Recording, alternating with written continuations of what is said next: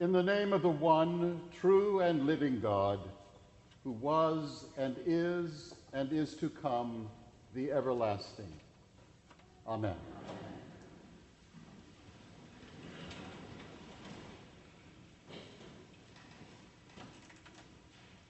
I want to begin my sermon by thanking you for your many kindnesses to me during my time as your priest in charge. Your support of me when Bishop Jose asked me to assume this responsibility until you should find a new dean. Your support of programs and initiatives I offer to you. The way you have let me into your lives and shared with me your heart and soul. And what gives me especial joy, the ways in which, as time went on, your spirit seemed to rise, your enthusiasm blossomed, and your sense of hope glowed more and more. And now, being as you are on the tiptoe of expectation, you are ready to welcome Sarah Hurlbert as your dean when she comes this week. I know you will embrace her just as you embraced me. You will welcome her into your lives. You will eagerly await the revelation of the gifts God has given her to offer to you. A fruitful and spirit-filled collaboration will begin, and with God's grace will continue for as long as God desires it to. If I'm the tugboat guiding the ocean liner safely to her berth, I've happily done my work and must now set off for other tasks and in new directions, for your ship is safely in the harbor. Now, there's one thing I'd like to explain one more time, because it's so important and a number of you have asked me about it. I've told you that I'll be absenting myself from the cathedral and its activities once Sarah has come, for a very simple reason.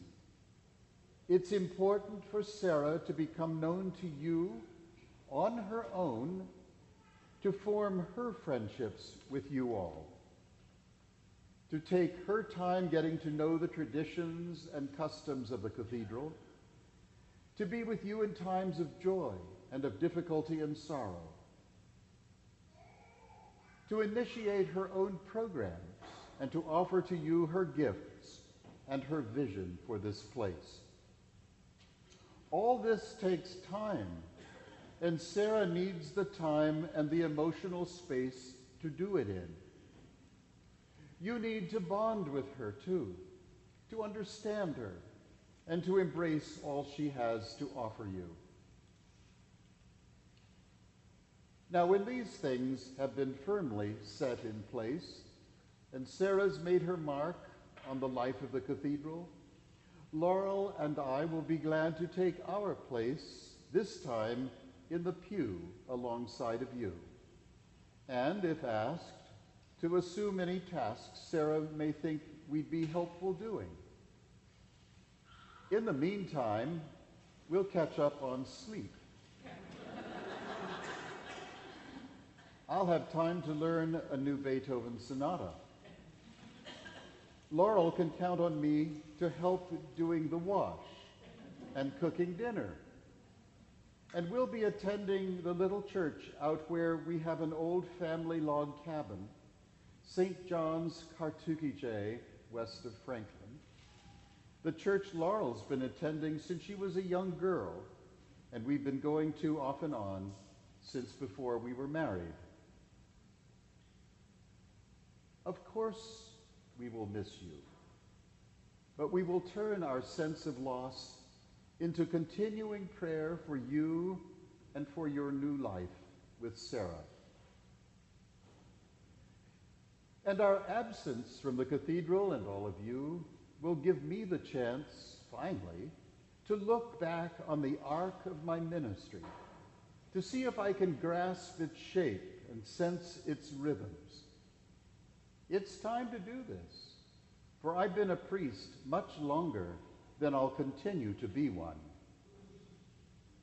But in one sense, I believe I've always been directed by God in the way of the priesthood, even if I tried for quite a while to buck it. Even when I was quite young, divine things held a fascination for me. I loved the old Bible we had at home with its quaint woodcuts. I read the stories of the saints, especially if they came to a gruesome end. I found the music of the church mysteriously compelling. I think I understand what the psalmist is saying in today's psalm when he sings, "O God, you press your hand upon me behind and before. You have laid your hand on me." And then came the years of my intentional ministry, which began in college when I was given charge of the chapel and helped to oversee and plan the worship. After I became a priest, as the words of the hymn put it, I saw rare beasts and had unique adventures. I was a curate first, like Will, and like Will, I learned much, although in my case, mostly things I'd never do. My first parish was in New Hampshire, where many of the parishioners were as flinty and hard-chiseled as the old man of the mountain, and where I had to win them over to the then New Book of Common Prayer. After 8 or 9 years, the Bishop of New Hampshire, with whom I'd worked happily on a number of projects, happened to let fall the remark that he hoped I wouldn't get old and fat where I was. So I put my name in for a non-denominational, very international congregation in Vienna, Austria, where, because I was an Episcopal priest, I was equally welcome among the Lutheran and Reformed clergy and the Roman Catholic priests at St. Stephen's Cathedral. After 5 years, I returned to the States and to the Episcopal Church, and weary of being served the same hors d'oeuvres and Beaujolais when I interview for positions, became charmed by a working-class parish in Pawtucket, Rhode Island, where they proudly served me cranberry juice to break the ice. Pawtucket was a mill town, or had been one, and because I knew nothing of the world of mills, had to read some sociology in order to discover what I'd gotten myself into.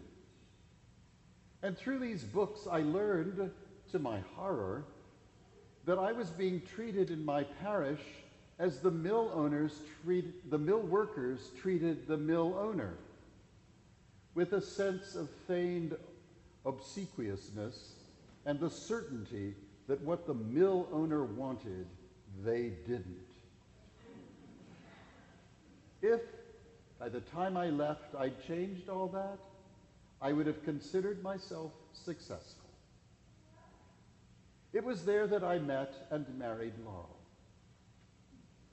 My last parish was in Maine, and if you think you've waited a long time for Sarah to come, I had to tell St. Mark's in Waterville, Maine, that although they'd called me in April, I couldn't come until after our wedding and honeymoon in November.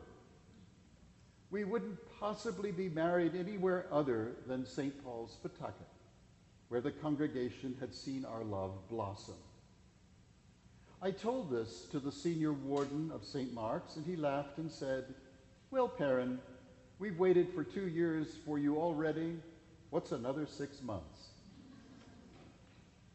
I retired from St. Mark's, and we moved to Washington, D.C., to the home I grew up in, with neighbors all around who'd known me as a kid and had loved my parents. I was prepared to pay bribes to them so they wouldn't rat on my childhood misdeeds. I hadn't planned on doing much in the way of church work in Washington, But when I paid my obligatory call to the canon to the ordinary, he asked me if I'd be willing to help him out with a congregation whose priest had been running a drug ring in the parish hall, and that very day had been arrested. The congregation was prone with shock. Would I go and lift them up? How could I not do so? And that began a long ministry of supply work and interims, mostly with African American congregations in Washington and in Maryland.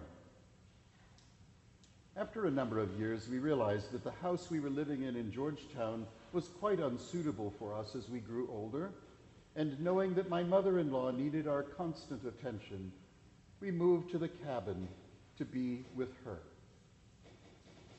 Later, we paid a visit to Deerfield's continuing care community, put our name in, and have been residents there for 5 years. I tell you all this because every priest has in her or his career a number of building blocks which, when put one on top of the other, form a kind of monument to a ministry.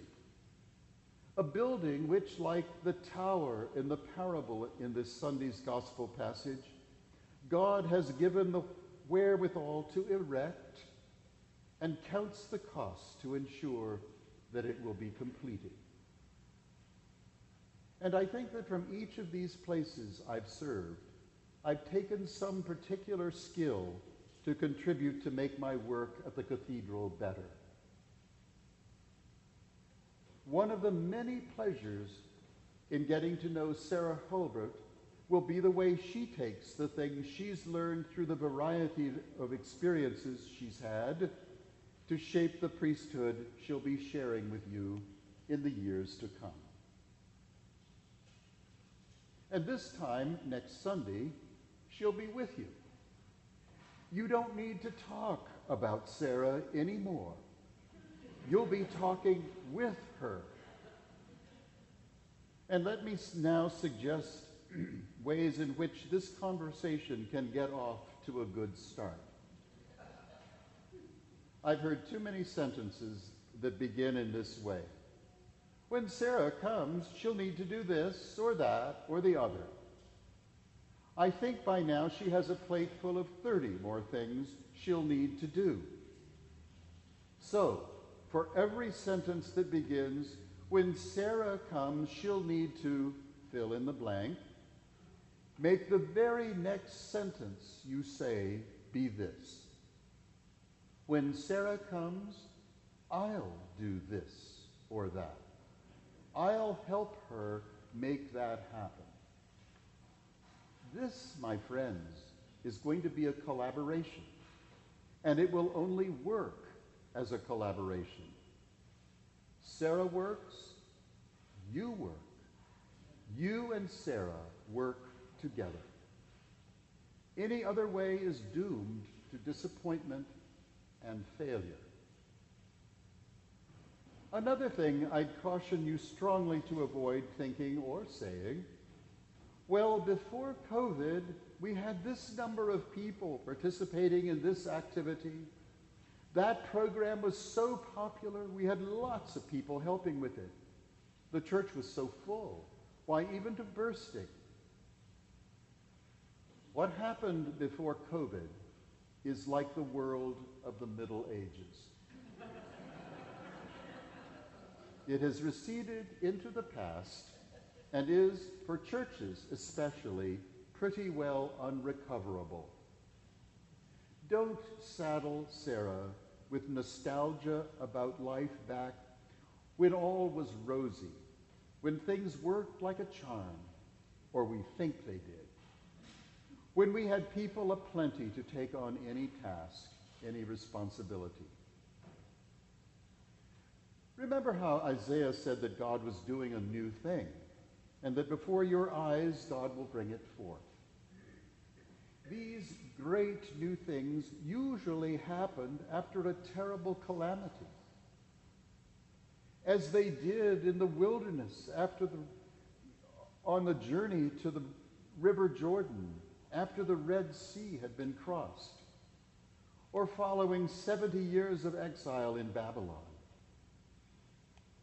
COVID has been our catastrophe. See what new thing God will do now. Don't look back. The people of Israel did themselves no good looking back at the big cucumbers they grew in their servitude in Egypt, or the long years of exile in Babylon. The ones who look back were the ones who lost their way in the desert. Where God will be active is in the time to come. That's where God will do the great new thing. And then I hear people who will wait and see. They remind me of kids at the sock hops I went to in junior high. They'd wait to see whether the song was fast or slow, whether they liked it or not, and if they didn't, would linger on the periphery, along the wall, looking lonely and just a little pathetic. If they were too picky, the dance would be over.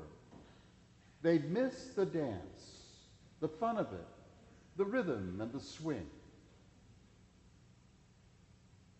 And now, as I finish my sermon and relinquish this pulpit, my next work for you is to pray for your happiness in the time to come, and the great new thing God will start to work with you and Sarah during this period just about to commence. And so, to make a right beginning of my prayer, I'll close my sermon with one. Let us pray. O God, creator of times and seasons, making the reaper follow the plowman and the harvester gather what the farmer has sown, we thank you for these months that have passed and what has been accomplished by the efforts and enthusiasm of many. Grant that we can now say yes to the time to come, looking forward and not back. Let us ride on the wings of your Spirit to take us where you would have us go, for the sake of your glory and our great joy. And this we ask in Jesus' name. Amen.